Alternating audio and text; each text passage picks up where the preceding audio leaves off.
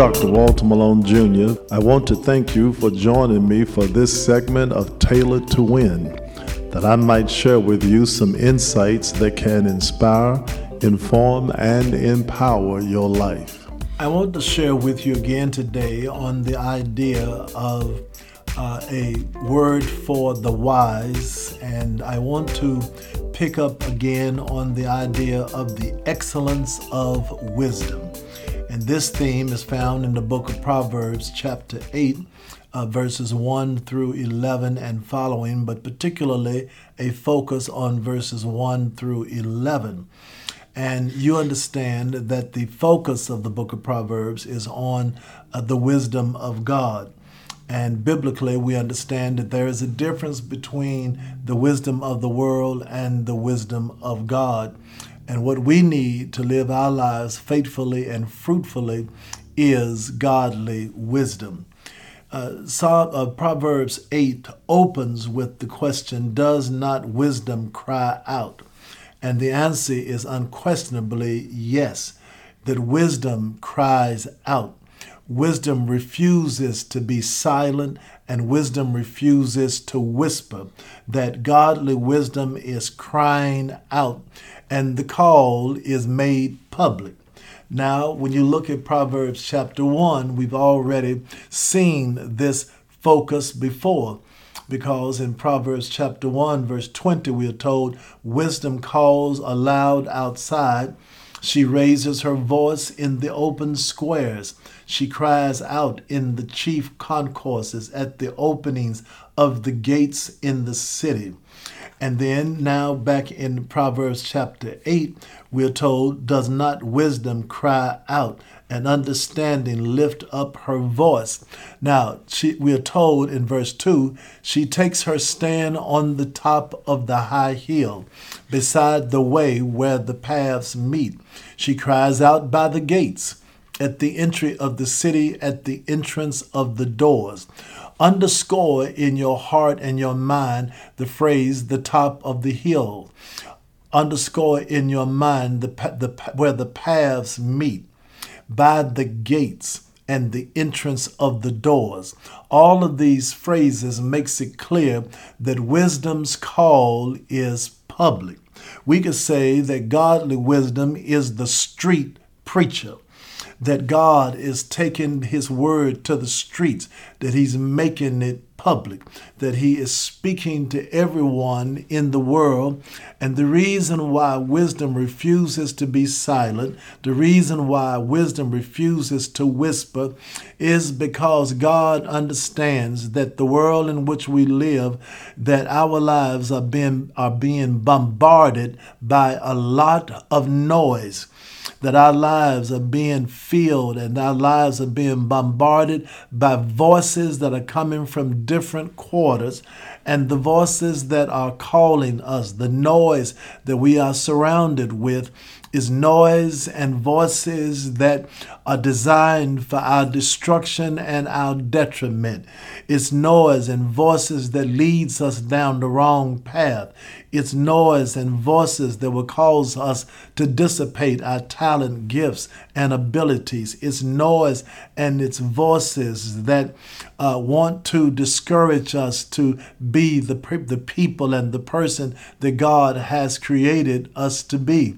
And so God says, I'm going to now speak loudly from the streets. I'm speaking publicly because I want every man and every woman to listen to what I have to say, because godly wisdom is going to bring about a wonderful transformation in your life. Now, when we understand then the implication of this is that if God is speaking publicly, if God is taking his message to the street, then we must understand as Christians and as the people of God that discipleship is never private, that discipleship must engage the world. I'm not just a disciple in my house. I'm not just a disciple at the church, but I must be a disciple in my everyday walk of life. so that you cannot take Jesus and just seclude him to the sanctuary. Jesus will meet us in the sanctuary on Sunday to worship, but he will not let you tie him down to the sanctuary. After the benediction, Jesus hits the streets and he goes to where people are broken. He goes to where the wretched of the earth live. He goes to places where we would call this is the place of the ill repute, because Jesus identifies with people that other folk don't want to have anything to do with. Jesus identifies with what he calls the least of these. And so the question must be raised to us individually and collectively as churches: where is our witness? Is our witness still credible? Is the church still carrying herself in such a way that she has a voice that others want to hear? Are we carrying ourselves in a way where people recognize the anointing and the calling that God has upon the life of the church? Or are people questioning the spiritual legitimacy and the spiritual authenticity of the church? And if the church is being called into question, it could be that our walk is not lining up with our word. It could be that our lives are not in agreement with our lips. God expects us to have a discipleship where we can be a representative of him, an ambassador of him in our everyday walk. It is good to know then that when we look at Proverbs 8, that wisdom's call is reliable, because in verse 6 we're told, "Listen, for I will speak of excellent things." And then we're told, "And from the opening of my lips will come right things, for my mouth will speak truth. Wickedness is an abomination to my lips. All the words of my mouth are with righteousness. Nothing crooked or perverse is in them." So wisdom is reliable. When we say that wisdom is reliable, that is saying that Jesus is reliable, because Jesus is the personification of wisdom. You can trust him. You can depend on Christ. Words like excellence and right things and truth and righteousness are words in a positive sense that speak of the accolades of godly wisdom, the accolades of the Lord Jesus Christ. From a negative sense, wickedness is not going to have anything, or abomination will not have anything to do with God.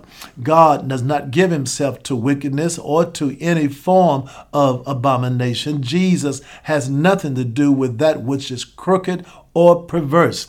So from a positive sense, Jesus represents that which is noble and that which is right. And in another sense, negatively, Jesus then will have nothing to do with that which is an abomination to God, or that which is unrighteous, or that which is crooked and perverse. So then wisdom, godly wisdom, is reliable. Jesus is reliable. You can put your trust in him. He will not fail you, and he will not let you down. So now when we think about godly wisdom, then I could ask you to consider Philippians chapter 4, verse 8. There we are told, "Finally, brethren, whatever things are true, whatever things are noble, whatever things are just, whatever things are pure, whatever things are lovely, whatever things are of good report, if there is any virtue and if there is anything praiseworthy, meditate on these things." Therefore, when we think about godly wisdom, then our mindset is to think about those things which are holy, those things which are righteous, those things which are noble, those things which are pure. Anything negative, anything fearful, anything destructive, anything that leads you into a guilt disposition, anything that leads you into lusting, anything that leads you into mediocrity, you know that that is not of God. But only God speaks to us those things that are encouraging, those things that lift us to higher ground, so that we can live a life that is pleasing and honorable in his sight. Then finally, consider that godly wisdom helps us to fulfill God's purpose. They are all plain to him who understands plans and right to those who find knowledge. That means that the godly wisdom is going to help us to live with understanding. It's going to help us to live with knowledge. The Bible says that the plans of a man are many, but it's the Lord's plans that prevail. And then in Proverbs chapter 3, verse 5 and 6, it is that most familiar verse of scripture that says, trust in the Lord with all of thine heart, and lean not to thine own understanding. In all of thy ways acknowledge him, and he shall direct your path. And so godly wisdom then is going to help us to fulfill God's purpose for our lives. And purpose is not about some things. Purpose is about everything. God bless you. Have a great day in the Lord, and let's all live with godly wisdom. Thank you for sharing with us today for this segment of Tailored to Win. I pray that this word has brought encouragement and empowerment to equip you to live a faithful and fruitful life to the glory of Jesus Christ.